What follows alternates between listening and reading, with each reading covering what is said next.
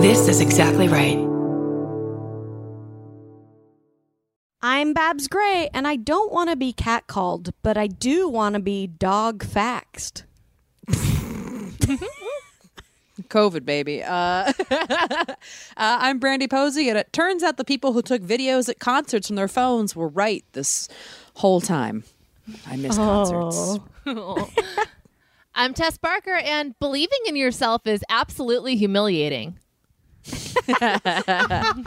And this is Lady to Lady. Can you keep a secret? Neither can we. Hello! We got Barbara, Brandy, and of course Big Tess. We got a show for everyone that's the fucking best. Come on, baby. It's time to hang out with your favorite ladies. Ladies and ladies. Ladies and ladies.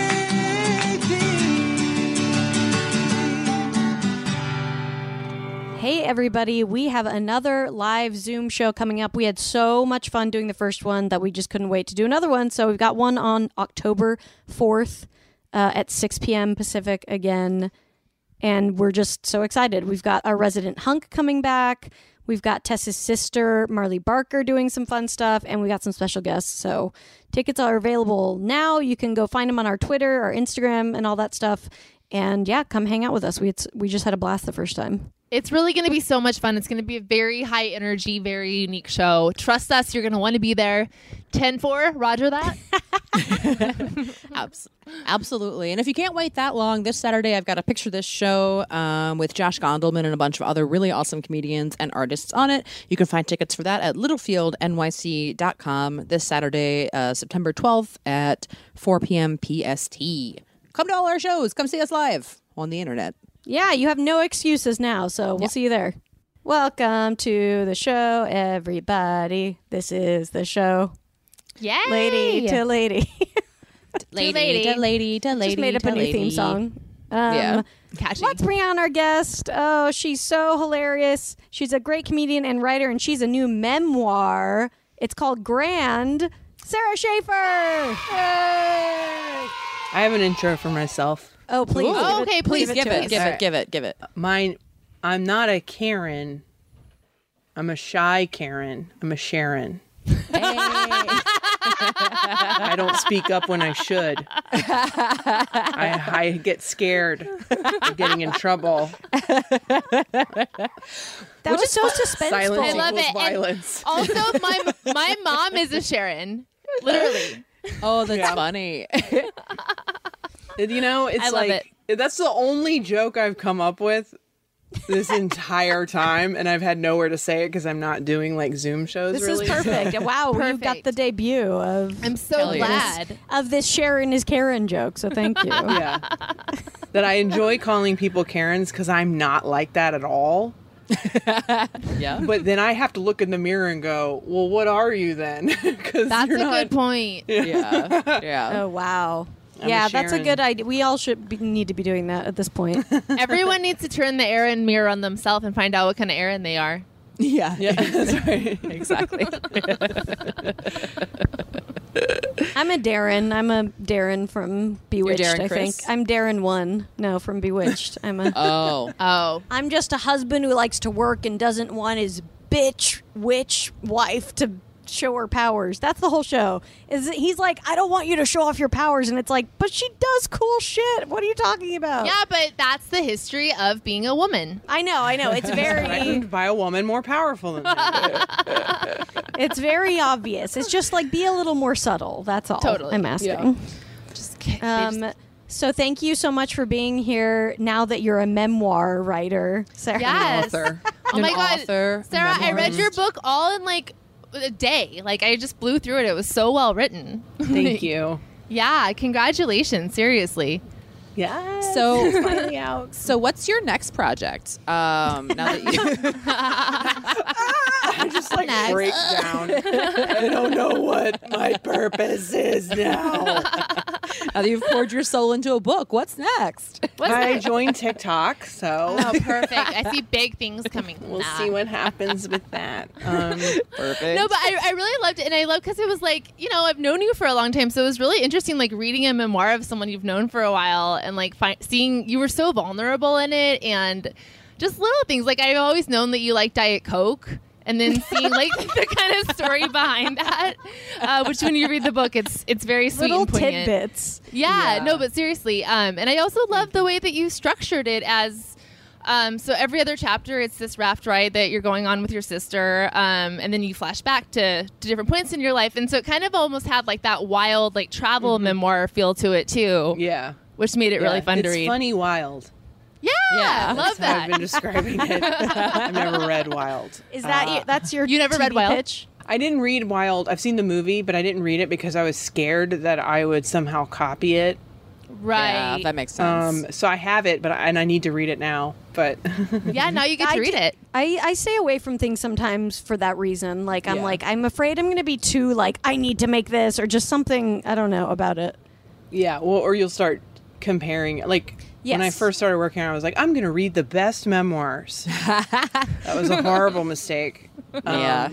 I mean, they were good books, but I was like, my life is so fucking boring compared to these people that I'm reading, and it's just like I was comparing myself to things that I should not have been comparing myself to. And, then I read a bunch of other stuff and was like, oh, you can have a less dramatic life and still write a really good book. So, Yeah, totally. Yeah, I think it's harsh to you shouldn't compare yourself to things like that. I find bad art to be a lot more inspiring for me. Oh, yeah, for sure. Confidence when inspiring, you're definitely. writing from your truth, which stand-ups do, it's like, oh, I don't have a built-in. I mean, I think I have interesting things from my life that I could write about, but when you're comparing to some of the best memoirs of all time, like a lot of times those are ones that are really well written, but also the person has just an incredible story. Yeah. And that is not something you can invent. I mean, people, I think, do invent things to write about sometimes, and those people are bad.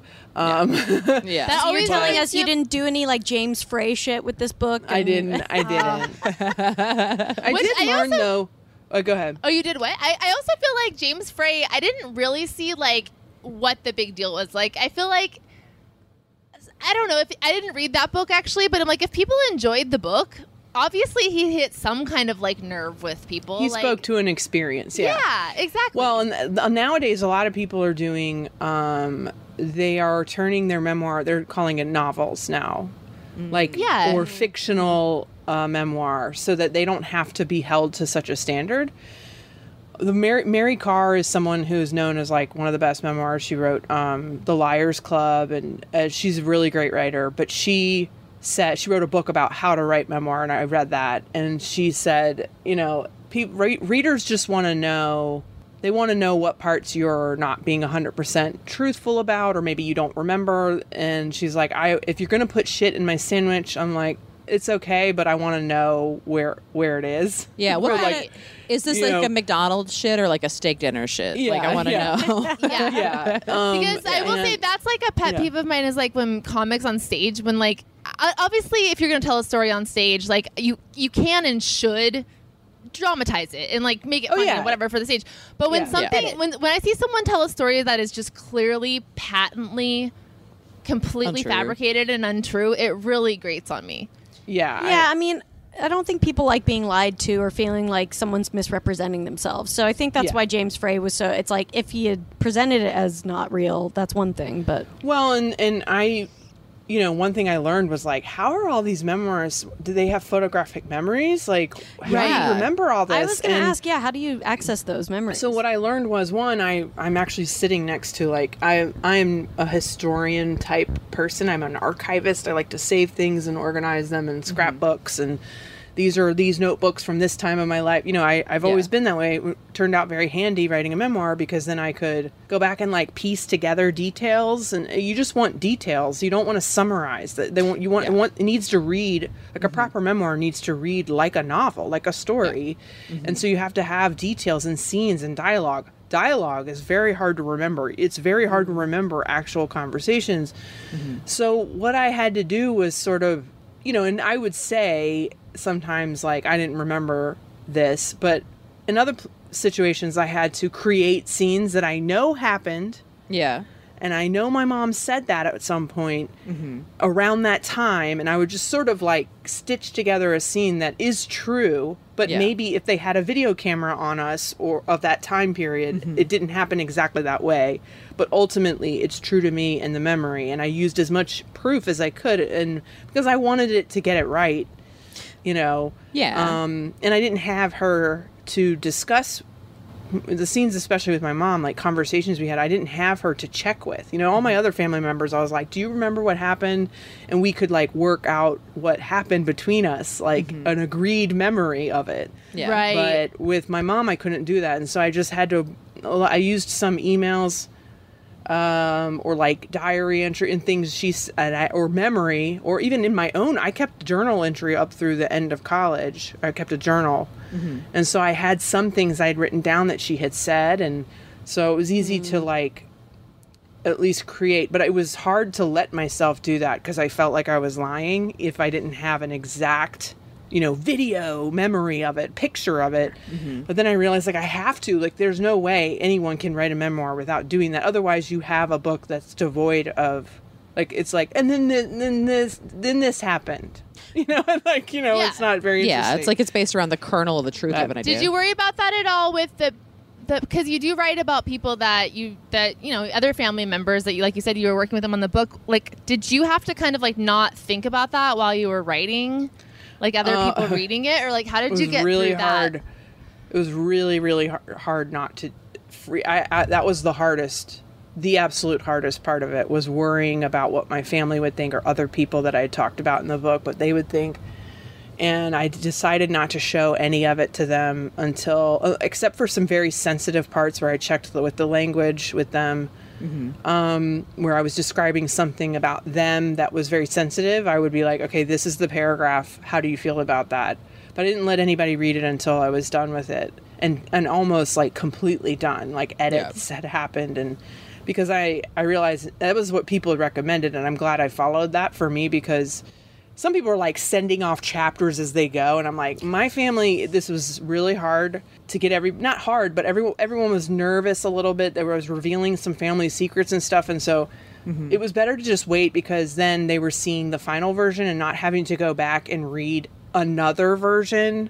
Yeah. And we changed so much of it that it was just better to wait. But yeah, some of it was like, you know, you get into a conversation, you're like, oh, I'm writing about this. And then they're like, well, that didn't happen that way. And you're like, Yeah. you know, well, you know, even like dates, like misremembering years and stuff, where I'd be like, well, I actually have evidence of it. And that's hard to like say, like, no, it really, like, I've done my research. But, you know, some of it, I think, my family has been so supportive. I'm guessing there's things for all of them in the book where they're like, okay, crazy. that didn't happen. Yeah. You know, and they're just letting me have it because it's my story to tell. But, you know, they've been so kind and supportive and loving. And that once I let them read it, it was like the weight. I don't know if you've ever had the feeling of relief of something like where you actually feel like you're floating. The weight of it is gone, like such an instant weight being lifted for some reason, emotional lift. When they read that book, they all read it in the first few. I mean, they read it immediately. Like, my sister took her like 4 hours. Like, she read through it. Aww. They all read it immediately, and they all loved it. They were like, I wouldn't change a word. Yes. Every single huge. one. They were crying. They were like, this is the best thing I've ever read, you know. And I felt, I mean, that was in January or February. And I mean, my whole life changed in that moment because I didn't realize how much I was worried about it until, I mean, I definitely knew because I was like in therapy every week the freaking depth out of about it. it. They weren't all just looking for their name and being like, all right, okay, Yeah. Okay, we're fine. all right, I'm done. Yeah. It's fine. Yeah, whatever. Yeah. Okay, good. She said I'm thin and great. Perfect. Awesome. Okay, great.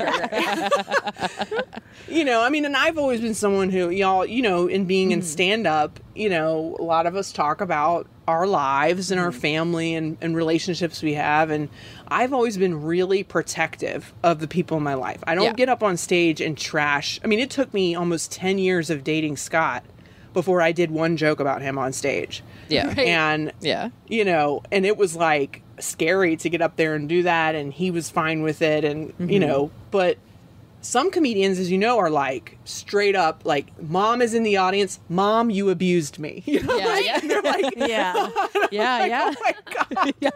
I can't do that. I applaud those who can, and I laugh at a lot of those jokes. But Totally. I know people who are like, oh my God, my mom was in the audience. And I'm like, she was? Yeah. You just ripped her a fucking new ass. And just aired out so her mad. dirty laundry. I mean, this is something I think about a lot because I come from like a really eccentric family, and I like to talk about them on stage, and I've written some stuff about them. But it's like I'm always kind of like weird and toying with this line of like, what's mine to tell? Like, where am I crossing that line? And I know that I have crossed it in the past, and that's made me feel shitty. That I've like made people feel like I exposed shit that wasn't mine to expose. So yeah, it's a weird line to kind of play with. Like, how do you kind of make that call? Yeah, because it also approaches that level of like, you're like, well, I can say this, but you can't, or you can't think this about my family. I can think this about them, but you can't. So it's like that weird like, level of you're just like, I'm talking putting shit it out there, and now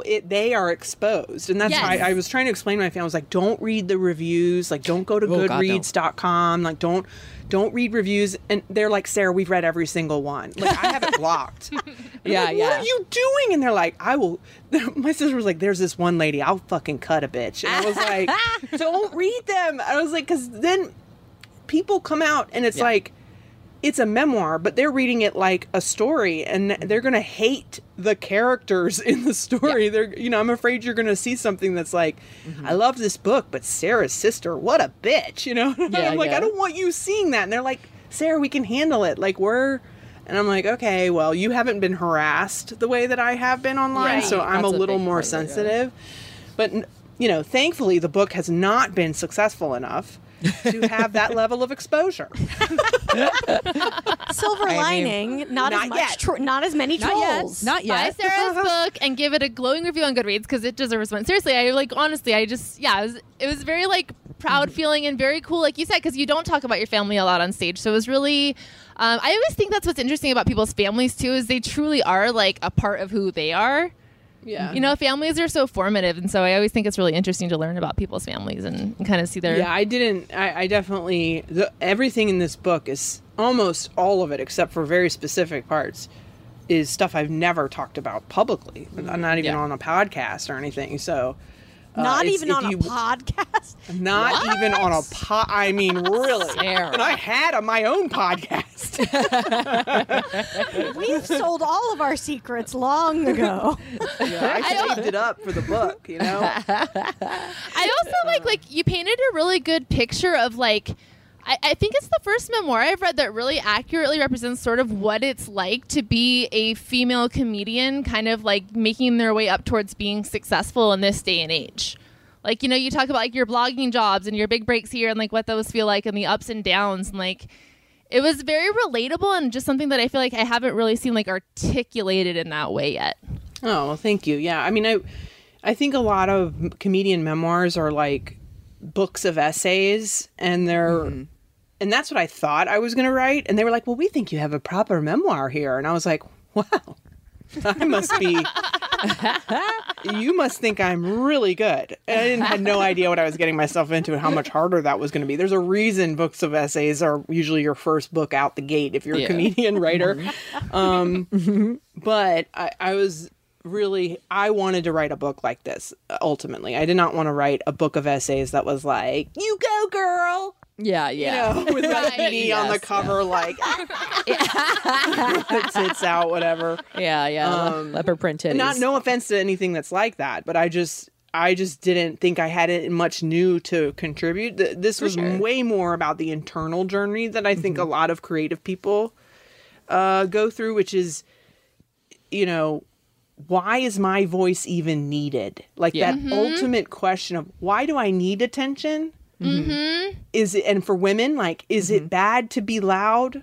Yeah. You know, and to be heard and to be the spotlight? We're taught to kind of be more quiet, and we're rewarded for that, for being good and smart in school and all those things. But then when you get out in the world, it's really hard to be heard and to find your own voice, and then to feel that your voice is even worthy of anyone hearing. I think a lot of us deal with that. So thank you, Tess. Yes, Yeah. of course. Yeah. All right, you guys, we're going to break. Like I said, Sarah's book is really, really incredible. It's called Grand. Get it from your independent bookstore. Seriously, I really, and is it available on Audible right now as an audiobook? Yes, it is, and I read it right here. Oh, with a Wow. Bojangles box behind you and everything. Perfect. Yeah.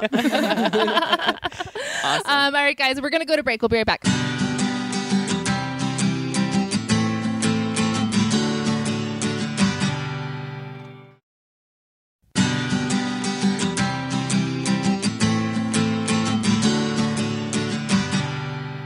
Hey, welcome back to Lady to Lady. I'm Brandy. I'm Babs. I'm Tess. And we're here with Sara Schaefer. Hi. And I found this interesting thing on Facebook. Who knows if this is a real thing? That's or a good not. place to find things. Yeah. Yeah. And Most it's stuff also on Facebook is real. Always, every time. Have you guys seen that fake news filter thing they put up now? No. I'm like barely on Facebook. I don't. Yeah. Yeah.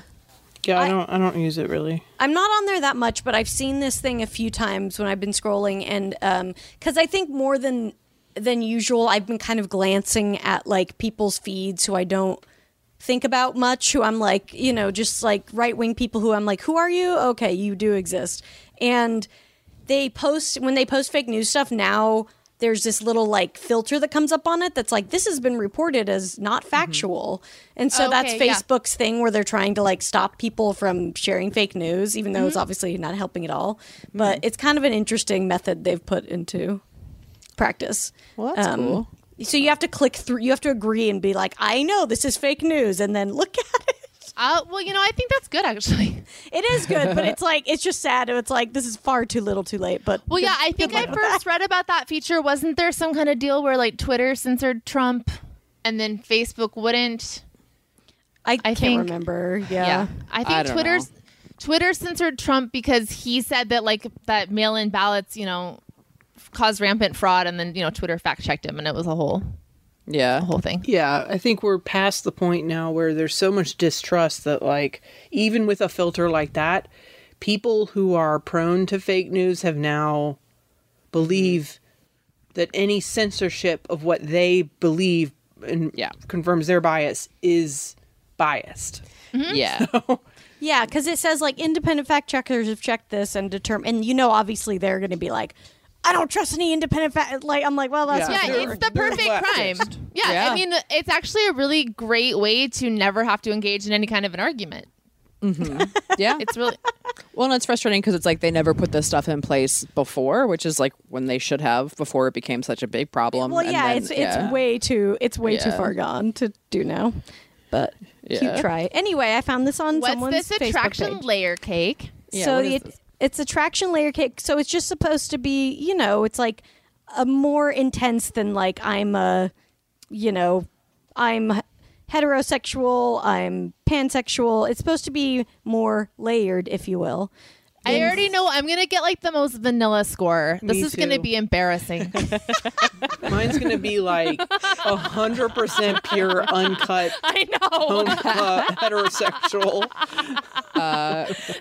Looking for like a chocolate devil's food of some That would be kind. great. I mean, I wish it was like corresponded to actual cake types. That is what. Yeah. Yeah, I think my- mine would still be vanilla because, as I've stated before, I think vanilla you'd be is like underrated. vanilla ice cream with apple pie, like as you know, Very classic all-American as you of you. can get. Yeah, Classic, but still hot.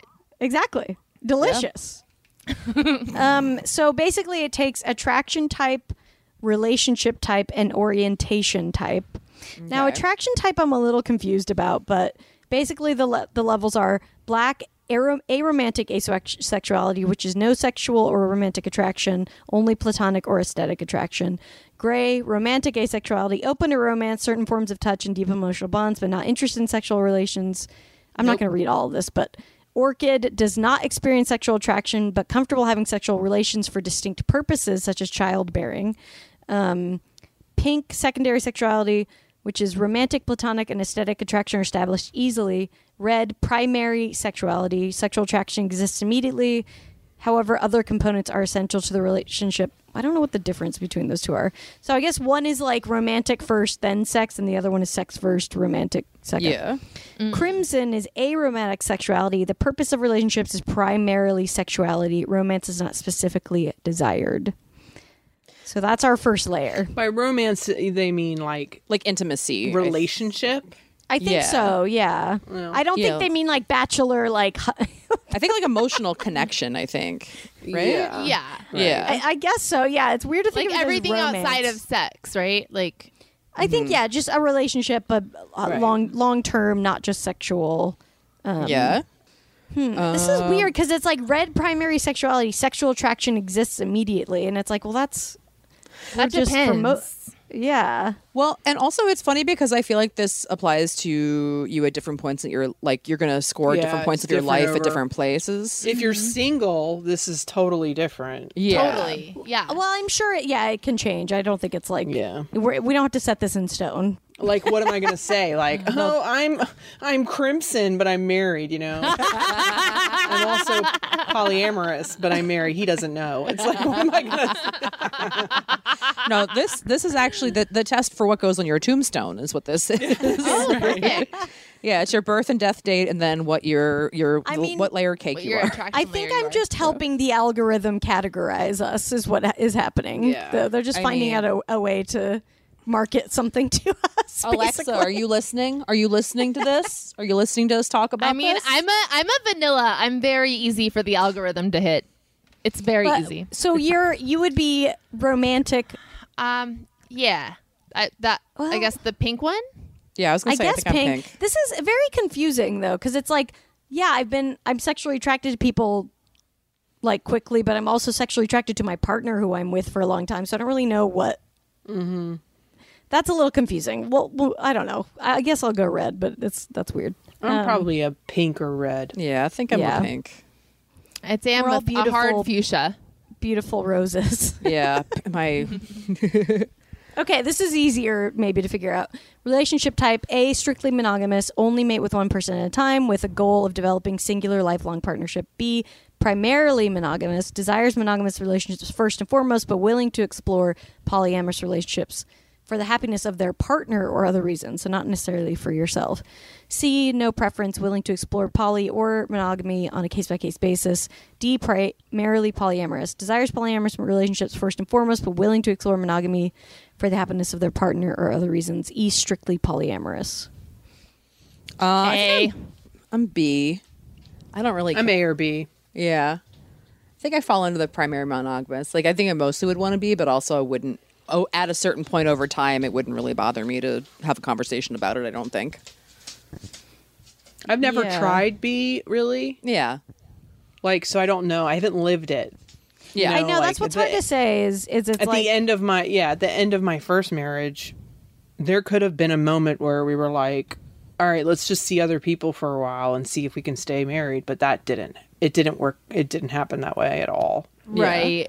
So I think I'm probably an A I'm definitely an A right now, but like if for some, like what Brandy said, like, but if for some reason we were like, yeah, all right, I mean, who the hell knows? And 20 years, you're like, all right, let's. It's like we're 60. Let's just fuck other fuck people around. Yeah, it's time to be. Let's be a real gross old together. Let's go to get some weird wine party shit on. You know what I mean?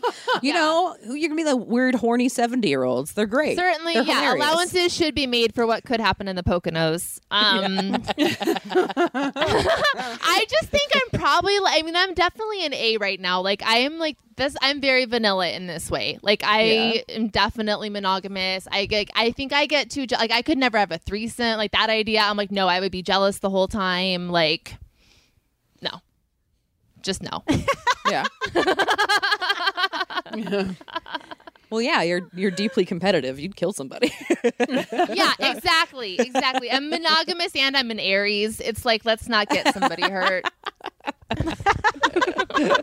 Let's not get somebody hurt. I guess I'm a C, but it's weird because it's like I don't think my type's in here because I do think I'm polyamorous. I haven't explored it, but it's like it says primarily polyamorous. I desire that first, which is not necessarily true. I definitely enjoy monogamy. I just believe that at some point I, want to explore things outside of my main relationship, which is something like we've talked about. I'm not down for it now, especially while there's a pandemic going Quarantine. on. But Yes, this is a tough maybe time. a pandemic doesn't make any of these matter. If you're being poly right now, fuck you. By the way. Yeah. unless you're pre-established, a polygamist. Yeah. Well, yeah, if Right. you've got a pod, that's one thing. If you've got a poly pod, then I'm fine with it. A polypod kit? Yeah. That'd be a cute toy. That would be good. Just like a little pod of people fucking each other in a Polly Pocket thing. Yeah. So yeah, I guess I'll just say C because it depends on the situation. Okay, orientation type, exclusively hetero, attracted to exclusivity to a gender different than one's own, predominantly heterosexual, mostly attracted to a gender different than one's own. Slightly hetero, prefers partners whose gender is different than one's own, but also attracted to people of the same gender. Bisexual / pansexual, attractions not influenced by gender. 4, slightly homosexual. Prefers partners whose genders matches one own, but also, 5, predominantly homosexual, mostly attracted to people whose gender matches one own. 6, exclusively I hope that one of our friends who is exclusively homosexual uses this as like a name bio? for an album or something. Yes. Exclusively homosexual. Do not. It's just a tiny red rope in front of their genitals. That's an album cover. Very cute. Yeah. I'm probably a 2 on this. Mm-hmm. I'm slightly heterosexual. That is a weird, like... It's a weird I think qualification. it would be you're mostly heterosexual. Yeah. Yeah. It says prefers partners with different yeah, genders. that's what it means. But you're right. They screwed this up. They did. Yeah. Yeah. Yeah, they need to do the mostly hetero and know that it's the slightly They kind of went the They got opposite way. predominantly and slightly. But see, this is the thing. I've never dated or really even had any experience with a woman, but I get like, I'll watch a show and be like, oh, Yeah. hey. Like I'll feel something. The loins will stir. Yeah. I'll feel a totally. little tingle, but I've never done it. So I'm probably 1. I'm probably more 1. I don't know if I thought that this was an interesting thing, but I don't know if it's as good as like of a scale Barbara, thing. you really fucked up. I really fucked this up. I glanced at this on Facebook and thought it was interesting, and now I'm realizing. I mean, I get it. You saw sex and layer cake, and of course you were interested. I mean, come on. Yeah. Who wouldn't want that? I was I'm like, a let me get pink- my friends in on this. B1.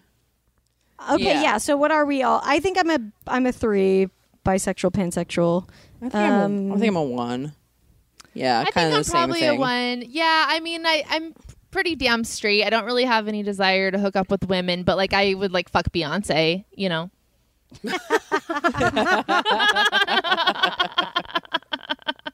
I definitely would. I would just be so intimidated. 1 or 2. I mean, that's the thing. I'd have to say 1, I guess, because 2, that would mean I'd actually done something about it. Yeah, which I that's kind haven't. of where I'm at too. Where I'm like, yeah. I mean, that's just I keep forgetting there's a 0. yeah. Exclusively heterosexual 0. Which Zero, probably bitch. means that your zeros are probably super repressed 6s. Yes. Yeah, I think it's like reincarnation. You bounce back up to the top. Exactly. Everything is circular. Exclusively heterosexual. I am not gay. I am not gay. I'm not gay. That's like what that sounds like. I'm excited to tell everybody that I'm a pink B1, so that's exciting. Pink B1. Yeah. Yeah. So what is this? What am I? Pink C3. This sounds like I'm measuring my pussy or something. Yeah, it definitely does. I think orchid is the pussiest one. That is true. Yeah. I'm an orchid tertiary. D5. Yeah, I'm a pink A1. How many guys do you think took That's this? the and special breast cancer A1 steak sauce they put out every year. how many guys do you think took this and didn't pick pink specifically because they didn't want to say that they were a pink? I think a lot of the guys who say they're zeros. Yes, maybe. exactly. That's a correlation I am seeing going on here for sure.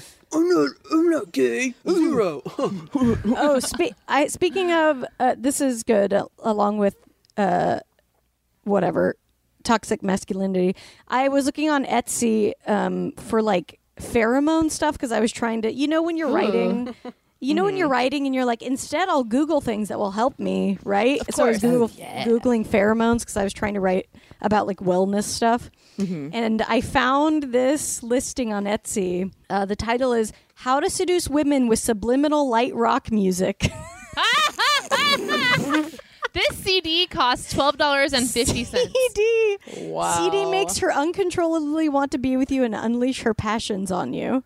I kind of want to buy this. I do too, because I only my have a CD God. player in my car, but it's so ridiculous that it's like, I mean, this is problematic, obviously, what this says, but yes, simply insert our Light Rock Subliminal CD in your car. She will, or in your car, home, or portable player. She will only notice music, but inaudible hidden commands penetrate her subconscious mind, and you, quote, penetrate the rest.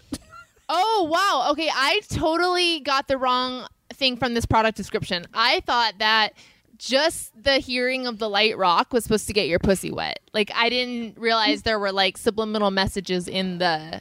Well, that's what... No, they're saying that the light rock has some subliminal messages in it that are supposed to make a woman horny. Right. Oh, so like wow. this is like Josie and the Pussycats for MRAs. That's what this is. God. God, what an awful. Perfect. Jesus. My Mephisto tape worked after one playing.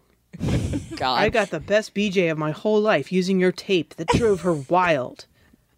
Oh This my is my God. favorite. There's two parts in it that really are my favorite thing. One is that they say that the psychological basis for Mephisto's CD's success. 1. Peer pressure intervention. Peer pressure is the most powerful force determining human behavior. The 33 voices on your CD persuade her the whole world approves of you. Hold on. Holy shit. I'm trying to Oh find my a sample God. of this music somewhere. I couldn't find. I looked everywhere, but That's fine. what- We'll pay the $12.50. We need to order this. That makes me laugh so hard because it's like 33 people are telling her that you're not a Wait. loser, and that makes her horny. Listen to this paragraph. The proven power of subliminals. Erasmus University of Rotterdam and Southeastern University in the U.S. proved subliminal tapes arouse women. In the U.S., test sensors were placed in the crotch, all caps, No of way. college girls to measure excitement. Ew. Oh, this is the creepiest thing I've ever heard. Ew. Crotch of college girls. Oh, who let this on Etsy? I thought we had some decorum over here. I'm sorry. Look. I found a weird corner of Etsy Look that at this I was. photo of the review of Nathan. Oh yeah, it's the sideways. Oh man, I can't. This is getting sad. Oh my god. Nathan, Yeah, and Nathan looks like he drives a kid's bus or something. Okay, I can't. Nathan, to be fair, Nathan bought the pheromone. He bought the cologne. Yeah, Okay. he didn't buy Okay. the tape. Yeah. Okay. He said he would Cologne buy I'm again. Fine with. But Yeah. they say there's actual recordings of women's orgasms under the music. So I There's think we do have recordings to of buy women's this. orgasms I in think all we music. have to buy this. Yeah, we have to get Yeah, it. we need to get one because it's expensive to the company. Let's do one copy of this, and then let's Yeah. put it online for free everywhere, so nobody else Make it sends a TikTok. Yeah, exactly. When she hears this CD, she will have dreams of you, have visions of your hands in foreplay. You guys know how that's a When sentence you get in horny, here. you think of hands. I love having Also, visions like, of your hands in what- foreplay. What happens if you like play this CD while you're looking at like one of those like blow up guys outside the drive-in? Do you get horny for that? Well, don't I you think- already? I mean, Yeah. That is true. I think it's just to whoever's in your in your nearest zone you get horny for, so you got to make sure you're nearby.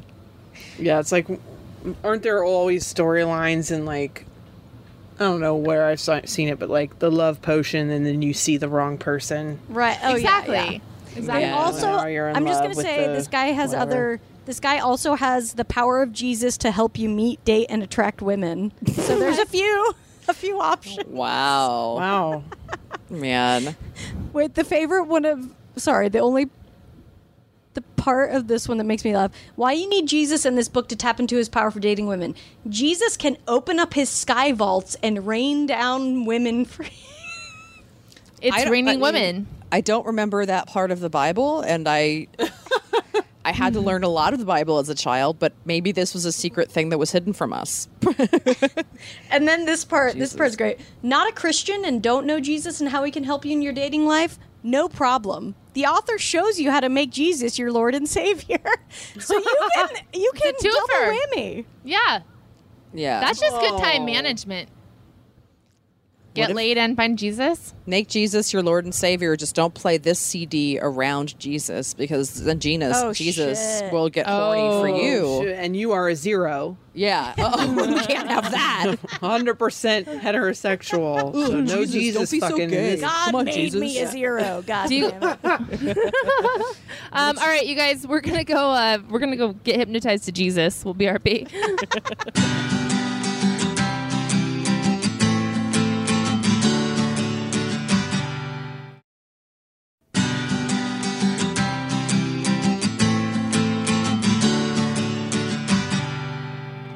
Everybody, we're back on Lady to Lady. I'm Babs. I'm Brandy. I'm Tess. And we're here with Sara Schaefer. Hey. Did you guys go out and buy Sarah's book during the break? Because you should have. We've been playing a subliminal track under this whole episode of saying, buy Sarah's book, and we put the whole world approves of Sarah's book. And when you buy the book, you get a sensor that you can place in your crotch for when you read the book, and then it'll give her information for her next novel.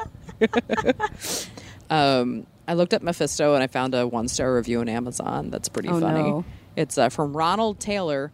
Dangerous to put something in your mind if you don't know what it is, which I agree.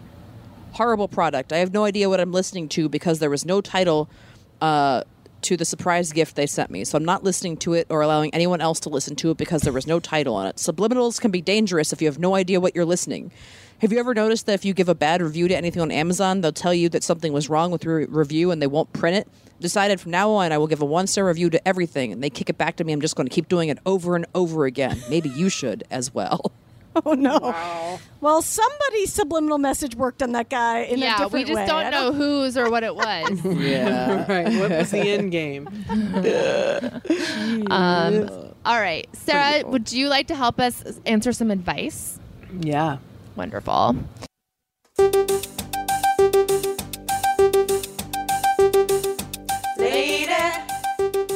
Lady problems. Lady problems. Lady problems. Do you have them? Lady problems. Do you have them? People have them. Hello, ladies. It's me, the crazy cat lady again. I want to thank you so much for your advice and kind words. My anxiety about leaving my cat for longer than a few hours has not disappeared, but has certainly lessened. I'm sure it will get even better over the coming months. I also want to thank you for the support and endless entertainment you've all provided during the pandemic. I'm sorry for the struggles you're all experiencing, but I'm also thankful that you're sharing your experiences. It makes me, and I'm sure all the listeners, feel like they're not alone. I love you all and cannot thank you enough. Now, for the non-cat related problem. Actually, a very human problem. When I was in music school about 8 years ago, I took up smoking cigarettes as a way to cope with anxiety. Nicotine and the simple act of puffing cigarettes provides such nice immediate gratification. The habit later transitioned into using a Juul and smoking an occasional cig. 2 years ago, I, like Tess, all of a sudden decided smoking was gross and quit. However, since the beginning of 2020 and throughout the pandemic, my anxiety has been through the roof, and whenever my anxiety becomes overwhelming, I grab a cig or use the Juul for a few days. I then quit for a few weeks and smoke again when I'm an anxious mess. Sometimes I tell myself the 3-day relapse is fine if it calms me down, but deep down I'm like, ooh, this is disgusting and I want to quit for good. Do you have any advice on quitting this gross habit forever? Thank you. Well, Smoke them up. The world's ending. No shit. You solved it. You solved it. I mean, I would say number one, give yourself some patience right now with everything that's happening in the world. I think we're all looking for coping mechanisms that are, as healthy as they can be, and some that aren't. And I think as long as isn't the only way that you're like dealing with your anxiety, if you can like be working on other things too, like make sure you're like exercising and like are taking care of your like taking baths and like just like doing yoga and shit that like is also exercising out that anxiety. That way I think you'll probably want cigarettes less and less, as long as it's not the only thing you're going to relieve it. And then the pressure of quitting immediately and like being done with it for good will kind of go away over time. I don't know. I've never been addicted to cigarettes. So I say get into cross stitching. It makes your hand, you get distracted. You have to use your hands to do it. It's good for anxiety. Sarah's a big crafter. Oh yeah. Yeah. Something like that keeps your hands busy and keeps you distracted, I think, could be helpful. Obviously, it's not fucking nicotine, but it could help. Do you guys, when you're cross stitching, do you go outside and do it for a little bit ever? I do it while I watch bad TV. Yeah, I do it while I watch TV. I don't do it outside because it's got too many you gotta have things around you, and yeah, you could easily drop some shit. Yeah, or something. But yeah, I like it. If you're someone who, and I don't know this person, but like for me, what I love about cross stitch, counted cross stitch, not free form. Although I do my own design sometimes, but what I like about a cross stitch pattern is the repetitive, detailed counting. You have to concentrate. You have to count I'm doing 4 in this row and then I'm changing color. If you're someone who likes really detailed oriented repetitive motion like that, it's really good distraction with your hands. And also I personally like cross stitch because it is a way that I can achieve perfection in my life. Yes. It looks, if you're someone who can follow a pattern and do that, if you have that kind of brain, when you're done, you're like, even if I will see the mistakes. I'll be like, oh, fuck. I can see it, and I'll show it to Scott and I'll be like, I'm not going to say anything. What do you think is wrong with this? And he's like, I have no idea. It looks incredible. Yeah. Okay. And it just, you make something beautiful. I'm not an artist. I can't paint a picture or draw anything to save my life, but this is a way that I can create visual art that looks really good because someone else did that work, and I can recreate it. I make my own stuff, but you'll see I have an Etsy, my stuff is really basic. It's more clever in the writing and the creation of the idea. That's what I'm good at. I'm not a visual artist, so I can't, embroider some original thing that looks incredible. I don't have that eye, but that's but yeah, I feel like following a pattern really makes it takes the creative part and the the left and right brain, the math part and the creative part kind of together, and it's just very methodical and just feels good. And yeah, when it starts coming together, it's very beautiful and you have something nice to look at. So I think getting into a hobby like that could be really helpful. Gardening is also a good one because it requires your hands and concentration, and you're away from a screen and you're in nature and you're creating something from scratch. It involves faith, though. If you don't have a lot of faith or patience, that can be I had to give up on that. That was not for me. Is that why I suck at gardening? Because I don't have patience? Yeah, I mean, you have to really, you have to be able to fail and keep going, because you will fail a lot in the beginning, because it's truly, even if you followed everything in the book, I'm now gardening on and off for, I even had a garden in Brooklyn for a little bit. So for over a decade, and I've learned a lot. But every year I have things that fail, and you go out there and this thing that you've been growing since a seed is destroyed overnight by something. Yeah. And it's so upsetting. I mean, you're just like, fuck, and you can't do anything about it. That's why, so it takes, you gotta be okay with losses you know. But there's ways to start out simple that you have some quick success. It's very fulfilling. Like, oh my God, that's why everyone likes succulents, right?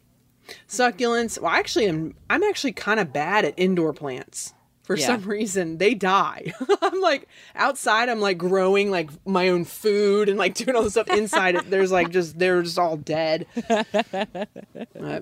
I do think in terms of her like the quitting the cigs thing. I mean, honestly, I think I don't know. She sounds kind of like she's a similar smoker to me, where it was like, I have a very addictive personality, but for some reason, once I decided to quit smoking, it actually was kind of easy for me. Like, I just kind of decided to quit and then just kind of stop. But I kind of always told myself that, like, if I ever wanted to have a cigarette, I could have one. Like, I actually, in my head, kind of never completely quit smoking, and I still will have, like, maybe 1 or 2 cigarettes a year. Like, there's certain people that, like, when I see them, like, they make me want to smoke, and I always regret it, and it tastes gross, and then I don't smoke again for another year. So I kind of think that sometimes there's some benefit to not putting this huge, like, thing on it and just telling yourself, I don't feel like smoking.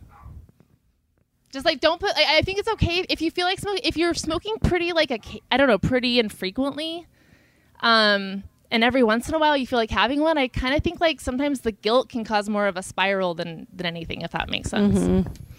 But that was just my experience personally. I don't know. I know there's some people that if they had, like, 1 cigarette, it would be back to a pack a day. But for me, like, the kind of smoker I am, like, I always kind of regret it, and then I don't really smoke any. I don't know, like, for whatever reason. Yeah. I know a lot of people that have really sworn by Alan Carr has a book called The Easy Way to Stop Smoking that a lot of people have really, that I know that have quit. Like, that was like a massive thing that was super helpful for them. And that one doesn't encourage you. It's just like, do whatever you want until you're done, and by the end you kind of weirdly, he's made you rethink a couple of things and taken apart like why you smoke and like what you think it's actually, what you feel like it's doing versus what it's actually doing for you, because it's like the nicotine is actually, it's a depressant. So what you think you're getting at, when you think you're getting like a nicotine high out of it, what you're actually doing is, like, by smoking, you've lowered where your base is. You're actually just getting back up to where your base normally is to begin with. So cigarettes actually take you lower and then bring you back up to where you would be without them completely. And, like, he really does a good job of, like, scientifically breaking down, like, how they aren't actually helping you when you think they are. And, like, I just know that that's been a really helpful thing for a lot of people. But I think I think it can really help to break down for you what's happening, why you smoke, and if you can see the ruse, the ruse behind the curtain. It's like, oh. I read the one, the drinking one, Alan Carr's, and I was like, this is not for me. Yeah. This is the dumbest shit I've ever read. Like, I was truly insulted by how dumb he thought I was. Well, there you go. It just didn't work on me. I read the whole book and I was like, I'm still drinking. There is nothing you can say. It's so funny when you appreciate read, this insight. Yeah, when you read something like that's been so just like so many people recommended, and as soon as your eyes hit it, you're like, what the fuck is this shit? Right. Sometimes if something's overhyped, your expectations are too high, so you don't go into it with an open mind. And I tried to. I was like, no, I drink every night, and I don't want to. I don't drink. The thing is, I think part of it is my drinking is, well, on and off. I'll drink almost every night, but I won't drink much. I mean, I drink the like same way. a few Michelob Ultras. Like, it is such a low amount of alcohol, but it's like, but then why am I even doing it? So it's like, I've been through phases where I am drinking, I'm not drinking, but there have been times where, like back in New York, I mean, moving to LA definitely lowered the amount, but back in New York, I mean, it would be, for me, it would be too much. And, where I just didn't feel good. I was getting too old. I'm like, I'm not sleeping properly. And I'm like, so I've changed my habit. I've gone less and less and less and less over time because I don't need as much. I don't have the time. I'm too old for this shit. I'm like, I can't wake up tired. That's ridiculous, Like, I feel like the older I've gotten, moderation has kind of just come more naturally to me. Like, when I was in my 20s, I would always be like blacking out and just drinking to really excess. But now I kind of just naturally stop craving alcohol after a couple drinks. I'm just like, I'm good. I just wanted a little something to kind of like get me ready for bed. But I do it like every night. But I'm like, Well, I think it's interesting when it's at that point because it's kind of the same. It's not the same as smoking, obviously, but No. I'm kind of at that point where I'm like, why do I do that? Like, it's still, I'm doing it for anxiety usually, which is what I really want to get out of the habit of because I don't like that that's what I go for when I'm anxious, you know? So I think it really is about just trying to like we're saying with the smoking, question why you're doing it, see if there's like, when you notice those triggers coming up, if you can respond to them with something else. And Right. And if you, I know that help. for me, it's like when the sun starts to go down is when I'm like, give me a beer. I want a beer. Yeah. It's nighttime. I made it through the day, baby. Yeah, you made it through the day. You know? Like, That's how I am.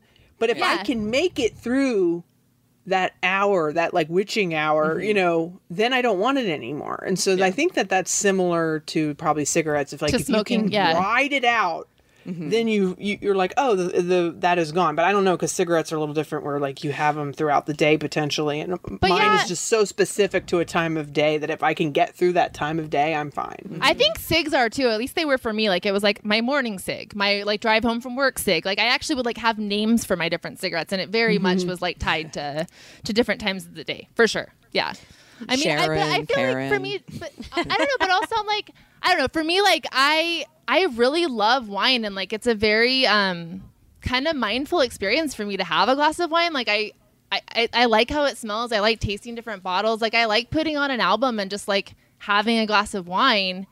So like I sometimes think that like the guilt around, I don't know. I think it's okay to I don't know. For me personally, I think it's like, rather than beating myself up about have a glass of wine, like if I'm enjoying it and being mindful and like it's actually kind of bringing me into this moment where I'm cooking dinner and listening to this album, like there's bigger. I think bigger that's problems, different. You know? I think a lot of people are. You know, I wish I was that mindful about my drinking, but I'm just not. So, right.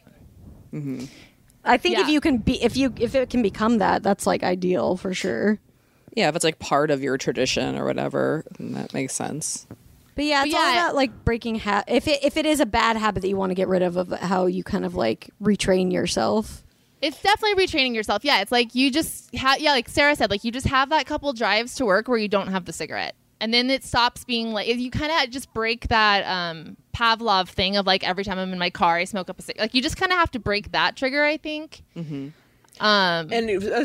giving yourself another thing, you know, like when I'm trying to break a diet soda, like when I'm drinking too much of it, I will be like, okay, then that means right when I get up, I get an iced tea that I like the taste of, and that replaces it in the morning. Because I'm like, I need a diet soda like because I don't drink coffee. So I'm like, I need it right when I get out of bed. I'm like, give me a Diet Dr. Pepper now.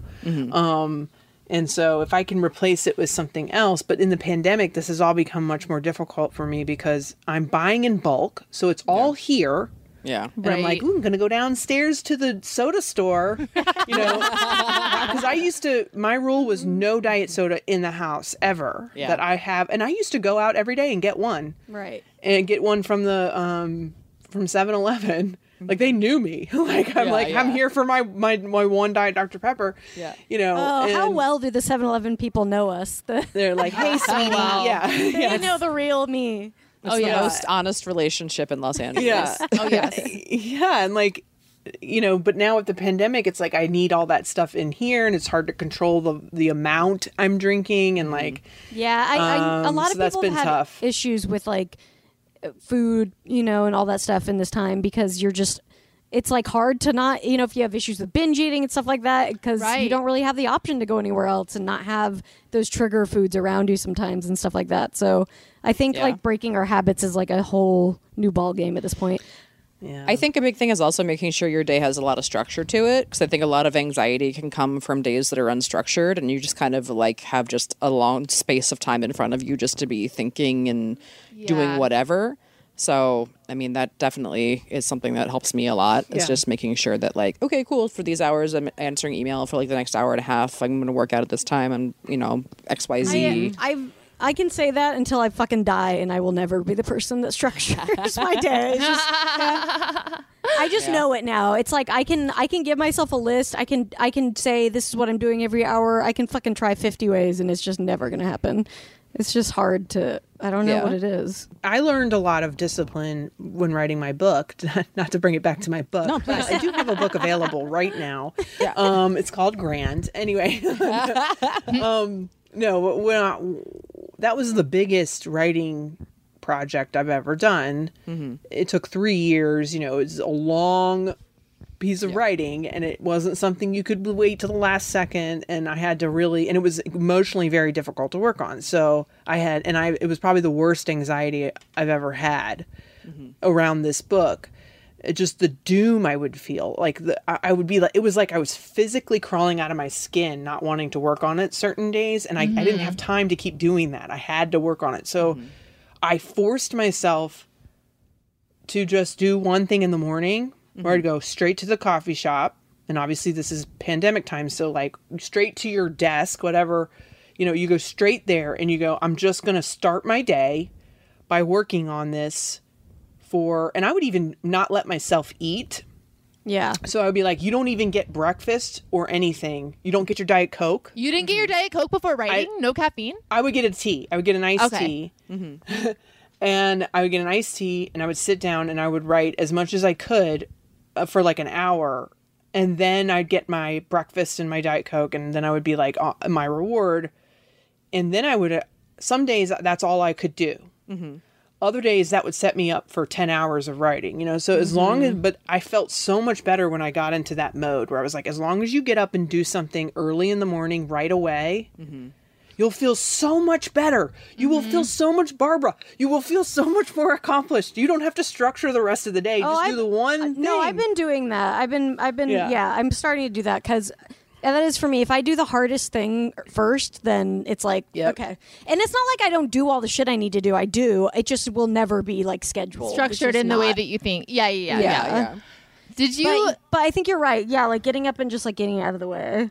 I mean, I'm not saying you don't have to deprive yourself of food or anything like that, but I was just like, it has to happen. Me, it does help though, because as soon as I start, I do anything like for like exercise. That starts I have to work out like in the morning, or if I'll just let myself be like, I can do this and this and this, and it'll never happen. Yeah, I do that with exercise too. I'll just put my running clothes right next to my bed, and I can't even like look at Twitter or my email or anything. I just immediately put my running clothes on and go running. Because otherwise, I'll be there for an hour reading articles, right? And then all of a sudden it's like, I was gonna say this. I don't know if this will help for smoking or not, but I do have I have a very simple like chart that I made that's next to my desk that I like cross off days. It's a calendar, but I cross off days that I exercise because I just wanted to like be making sure I was moving more. And there is something really, really satisfying just about the physical act of like the crossing it out, So if you could maybe do that with like a physical calendar that you're looking at in front of your face with smoking and how many days you haven't smoked or something, that might be encouraging. Yeah, it becomes also, like a nice challenge. This is dumb, but it kind of took me a minute to realize. I mean, I think a lot of people smoke because actually it is very nice and very good to like at intervals throughout your day go outside alone and just contemplate shit. And that's what smoking really is you're like in the an moment. excuse. Yeah, you're just you're not really on your phone. And I think I think we should normalize just like going outside for a couple minutes and just like taking a break. Doing much. Yeah, so definitely. I don't know if that's helpful too, but like just you can still give yourself smoke breaks, just don't smoke. Play with your cats instead. Be like, I want a cigarette. Let me go play with my cats. Yeah. Cat break, chill break. Let us know how it goes, and thank you for writing in. And if you guys have a lady problem you want to send to us, send it to ladytoladycomedy@gmail.com. And that's the show. Sarah, tell everybody where they can find the book and they can find you and all that stuff. I'm Sara Schaefer 1 on all the platforms, and except TikTok. I have like 10 followers on TikTok.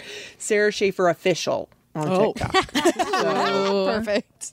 Okay. But no, you can find just Google Grand by Sara Schaefer, and you can buy it at any of the places that sell books. Yeah, it's so good. Grab your copy, guys. Thank you. Hell yeah. And if you're a Patreon person, we will have a top secret session. Side note, some of the top secret sessions weren't loading in people's feeds. So if that was an issue for you, just delete that feed from your podcast player and re-add it on Patreon, and you should see it show up. If you ever have any problems like that or anything, just contact us and we'll help you out with it. But Just so Yeah. you know, they're there. You could have a whole stash of top wow. secret sessions waiting for you. Yeah. That's awesome. Shout out to Deb for letting us know about that. We appreciate it, girl. Yeah, thank you. And it's just a few that weren't showing up, but they're there. Yeah. So Awesome. All right, thanks, guys. guys. We'll see you over next there. week. Bye-bye.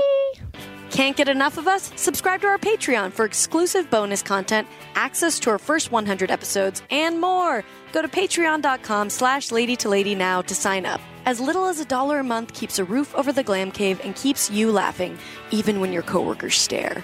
That's patreon.com/lady2lady. And don't forget to follow us on social media. We're on Twitter and Instagram at Lady to Lady Comedy. Join our Facebook group, Lady to Lady Podcasts, to chat with other fans about episodes, or even post your own lady problems. Check out our website, ladytoladycomedy.com, for show notes, videos, and merch. And follow our individual accounts, Babs Gray, Brandazzle, and Testify Barker for jokes and info and where you can see us perform live. And if you want to send us snacks, stickers, or a lock of your own hair, I don't know, whatever, our P.O. Box is 412-794, Los Angeles, California, 90041. And please, leave us a review on iTunes, but only if you like us. We love you. We love you. Bye. Bye. Bye.